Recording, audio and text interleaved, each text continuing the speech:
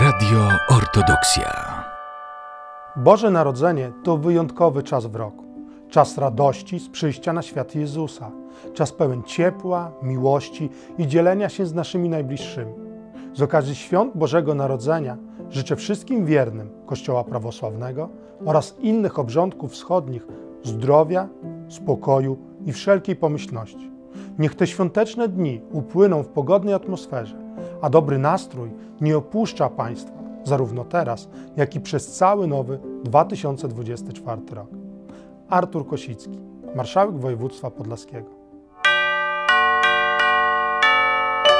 Radio Ortodoksja.